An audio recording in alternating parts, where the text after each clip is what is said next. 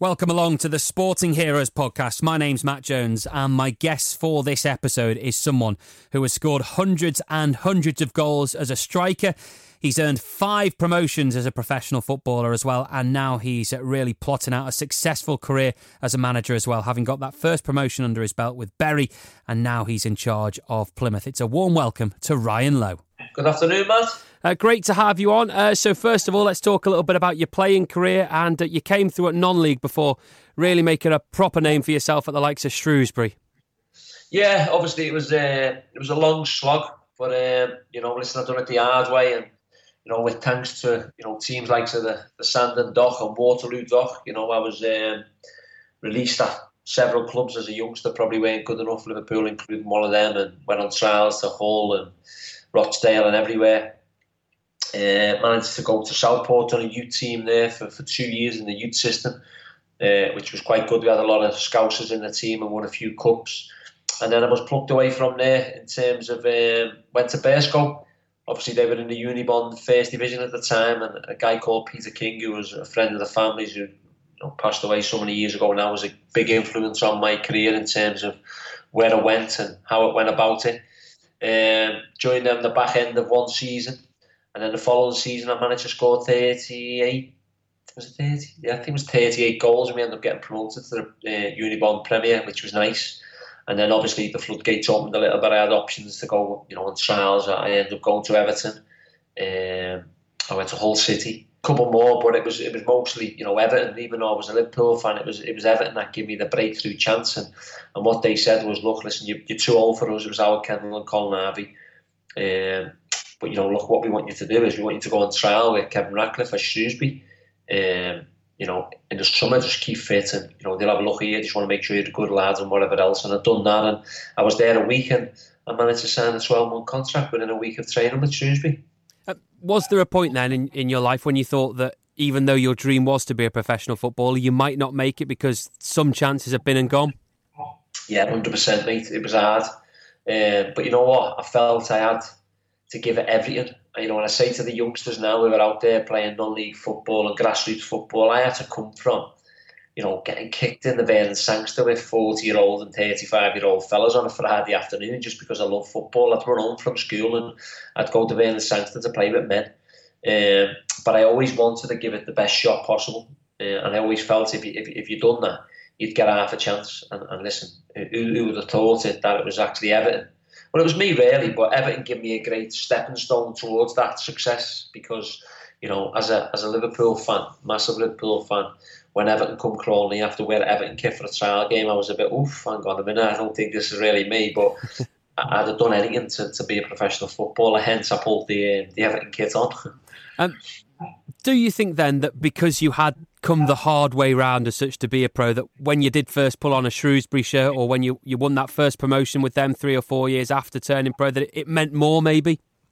Oh yeah, 100%. Listen, I still speak about it now. In my first time there was, I still good friends with me now, was Sam Easton, who quite well, he played for Tranmere, who's an head teacher now. There's not a lot. We were actually up in Shrewsbury a couple of weeks ago before all the virus kicked off. We were still good friends, the family and stuff. And what we done then, and Luke Rogers, who's me lad's godfather, and Ian Dunbavin, who's Stevie's mate, and Phil Jagielka, who's Steve Jagielka, who's Phil Jagielka's brother.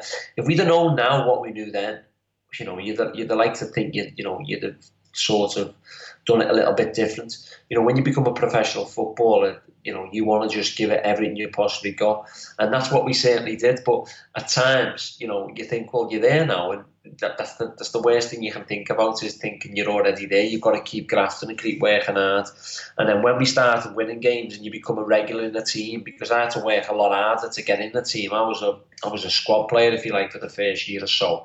And then when you score your first goal and when you're getting the opportunities to play week in, week out, and as you said, you start getting some good times, and then you start scoring, playing against Everton in the Cup and the FA Cup and knocking them out, and then Chelsea, and then you think, oof, here's where it starts. So, yeah, listen, I think, early on you were just happy to get there. And then once you're there, I think the hardest part's staying there.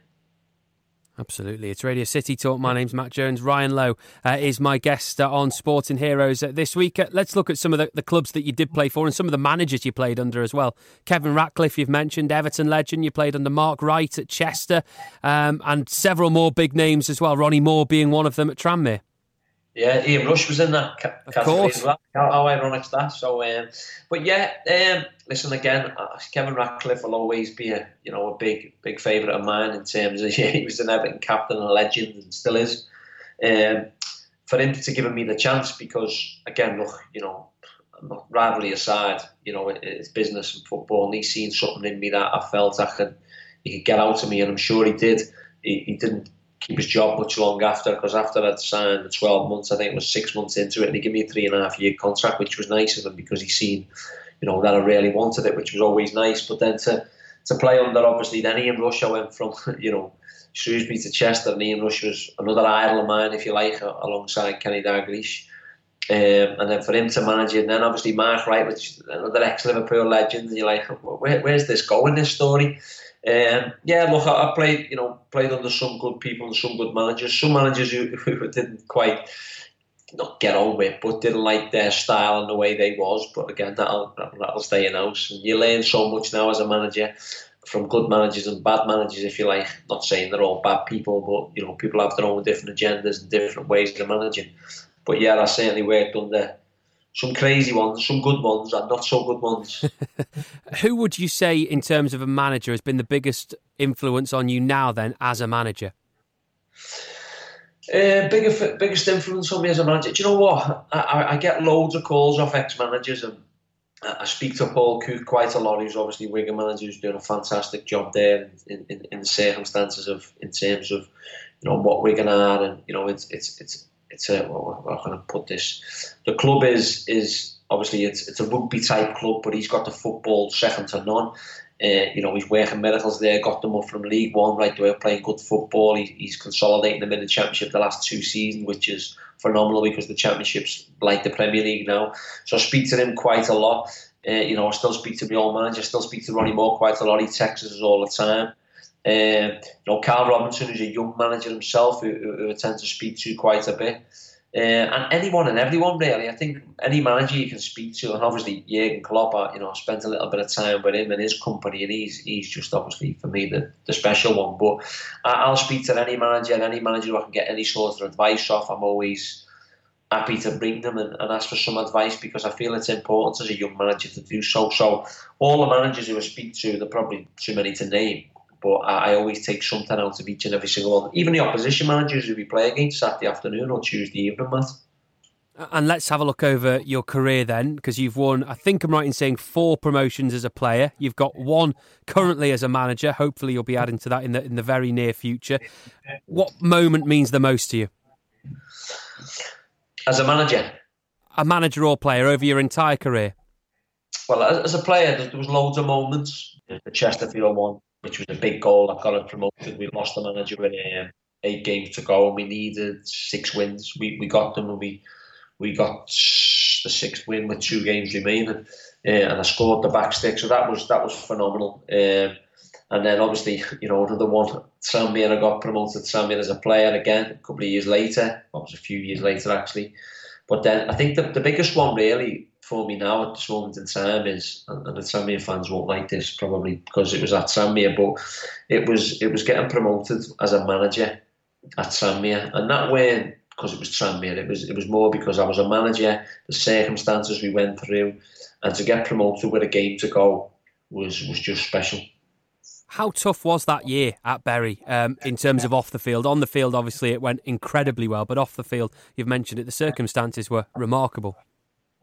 Yeah, Matt, it was something I never want to go through again. Obviously, I can't speak too much about the situation in terms of what it was, but it was tough, mate. And I felt at some stages in that it was probably the easiest thing to just walk away. But how could you do that when you had a staff of 8 or 9 people? You had a squad of 22, 23, 24 lads who were all in the same boat, and we had to galvanise the group that, look, we are where we are. We're on the verge of a promotion, doing something special without getting paid. Let's do it or go down in history. and you'll be remembered forever in a day. Was it tough at times in terms of lifting the boys and trying to put a team out there on a Saturday afternoon or a Tuesday? Yeah, 100%. Do them boys need to go down in history? Guaranteed, 100%. So the circumstances felt at some point it urged us on and pushed us on to make sure that we could be greats. And I think, without saying, people outside the football world and in the footballing world, is that team and management staff will go down in a long time in Bury's history. It really was against the odds, right? It's Radio City Talk. We could talk for hours and hours about your career, Ryan, because there are so many special moments and things to talk about. But we're doing a sporting hero, so let's get on to that. And who would it have been that a young Ryan Lowe wanted to emulate when you were growing up and hoping to be a professional footballer? Well, it was obviously Kenny Dalglish. Growing up and seeing what he done for Liverpool and how special he was, and the songs of King Kenny. Everyone remembers King Kenny playing football, but the songs for me, you walk a million miles from one of your smiles. It was phenomenal. But again, look, that's without question. But you had obviously Ian Rush in there as well, who played alongside him at times, and then John Aldridge come through. So all the strikers for me, but the main two was Kenny Dalglish and then Robbie Fowler. What was it like watching Kenny Dalglish play? Well, what I can remember now is he was just... People look at Maradona and Messi and that now, the way he was. Kenny Dalglish was just give him the ball and he'd make something happen. That was him. He was a goal scorer. He was an assist king. He was complete package rolled into one. But what else he did was he was a silent assassin, where he left everything on the pitch, and he had that nasty bite about him. I remember listening to his interviews as a player and even as a manager, he had one-liners, and I was like, oh yeah, he's got a bit about him. But no, listen, he was special for Liverpool, and vaguely for what I remember in terms of his football ability was different class. What would have been the one thing from his game that you tried to put into yours? Leave everything out there. And that's what he done. He bled red. I know a lot of people do that, but he was Liverpool through and through. Obviously, he come down from Scotland, and he just, even now, he's still Liverpool through and through. But he left everything out there on the pitch, and he was waiting for the lack of trying. Yeah, lack of quality maybe at times, but waiting for the lack of trying. Let's get on to Robbie. 3 years older than you, so a few years ahead of you when he was coming through as a pro footballer. How important is it as a young lad to have someone local to look up to and see, look, I could be that guy as well? Well, I remember at the time, so early on in my career, I was at the age of 13, I was at Liverpool's academy, the Vale and Sangster, and I broke my ankle. And then when I got back playing again, I think it was 14 or 15, I remember getting called back and invited back to Liverpool. I think it was 15, maybe 16, and they used to play 4 quarters, which was 15 minutes, 25, 15, 25, or 15, 25, 25, and 15. And I weren't really playing much. I was playing for a good team, a Sunday League team called East Villa. And I just said to my old man, listen, I'm not enjoying this. I want to go back and play for my Sunday team now. But obviously, knowing that there was a lad called Robbie Fowler coming through the ranks, I think he must have played 2 years above himself because he was special. And then obviously he burst onto the scene. I'd moved on. I was still playing Sunday football. And then I think I ended up playing for Waterloo Dock and the Sandon and stuff then a couple of years later when Robbie had broke into the first team. And it was nice to see that. He was a Scouser. He was from the south end of Liverpool. Because as a footballer, you probably think, well, they're not really going to give youngsters a chance. But obviously, around that era, there was David Thompson, Jamie Carragher, Fowler. There was loads of other lads who quite forgot about now, who actually represent Richie Partridge, who actually represented Liverpool. Michael Owen. He was from Chester. I remember Lee Pryor making his debut. He was in my Campion High School. There was loads. So to see someone like Robbie Fowler bursting through to set that tone for the local lads was something special. Can you remember the first time you met either Dalglish or Fowler, and would you have been nervous? Do you know what? Funny enough, right, Matt? I've got a picture. My Uncle Tom with King Kenny older me. I was a baby, and obviously I think I must have been about 5 or 6. And I've got it somewhere. I'll try and dig it out and I'll try and get you at some time. And he's got hold of me, and I forget where it was now. But my Uncle Tom brought me to see him. And then it was only, so how old's Alfie now? Alfie's 14 next month. So he was 6 maybe. So about 7 years ago now, when Carragher used to own the the restaurant on what's it called? The restaurant in town. The sports bar. Yeah. And he had a bit of a do in there. I remember being in there, and Kenny Dalglish was in there.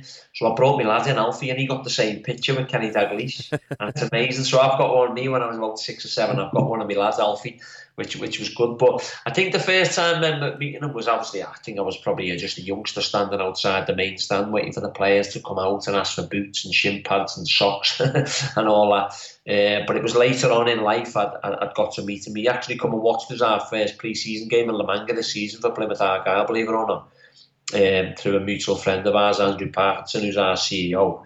He was over there and he got a place there. He'd come and watch the first half, so I was in touch with him over that, which was quite nice. Oh, brilliant stuff. And just finally, have you ever picked his brain for managerial words of wisdom? We've talked about, and as a player, we haven't talked about the fact he's won a Premier League, he's won multiple titles with Liverpool as a manager as well. Do you know what, mate? I haven't. I was open to the time when but he had a golf day, so he only watched the first half. He texted me after and said, Ryan, sorry, I watched the first half, excellent football, so on and so on.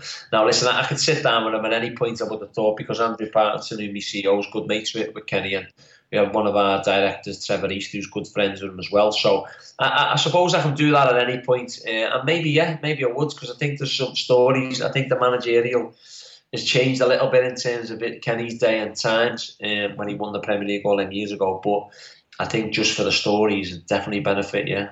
Brilliant stories, brilliant memories, great stories of yourself as well, Ryan, of how you made it as a pro footballer. So thank you for sharing them, and thank you for picking Kenny Dalglish and Robbie Fowler on Sporting Heroes on Radio City Talk. No worries, Matt. Thanks very much. Former Tranmere, Chester, Shrewsbury, Bury striker Ryan Lowe joining me for the Sporting Heroes podcast this week. Great chat with him, and great to hear why Kenny Dalglish was so important to him as he was growing up, as well as finding out a little bit about some of the things that he hit during his career in terms of stumbling blocks and all those great goals he scored as well. If you hit the subscribe button, you'll get a brand new podcast in your box every single week. You can also go back and listen to some of the old episodes I've done as well with some real sporting heroes themselves. The likes of Martin Murray are on there, Ian Hume, and plenty more as well. Jamie Carragher. I could go on and on and on. Go back and listen to some of the old episodes, and as I say, I'll have a new one for you next week.